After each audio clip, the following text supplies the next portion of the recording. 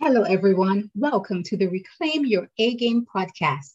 I'm your host, Christine Franklin, and I'm so excited to have you joining me for the very first episode of the show.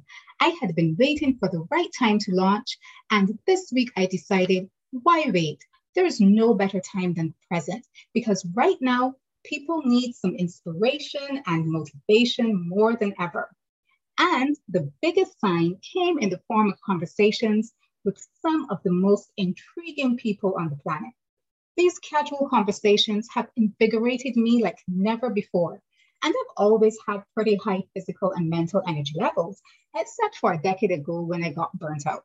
More on that later. It turns out that one of my superpowers is building relationships. And after spending more than 20 years in communications and then becoming an integrative nutrition health coach, I thought, what if I could share the amazing conversations I've been having so that everyone can see that you can turn around any frustrating situation in your life? I want you to be able to benefit from the nuggets of wisdom that have been leading me to so many ahas. So that's what I'll be sharing with you every week. I know what it's like to be bogged down, frazzled, stressed out, and burnt out. That's no way to live. Today, my health and well-being are my top priority.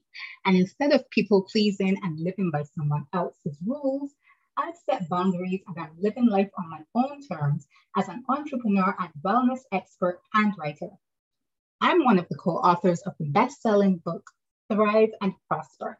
And there are more books on the way. And I'm responsible for the health and fitness section of Podcast Magazine. I've worked for many years in PR and marketing, and I also used to work for one of the largest publishing houses in the world. I've been a TV host and I'm an award-winning radio host now heard on the iHeart station Power Me Up Radio, where you'll find my show by the same name as this podcast. Yes, you'll find Reclaim Your A Game there as well. In fact, that's where this concept started. But I've got some fresh content in store specifically for this podcast.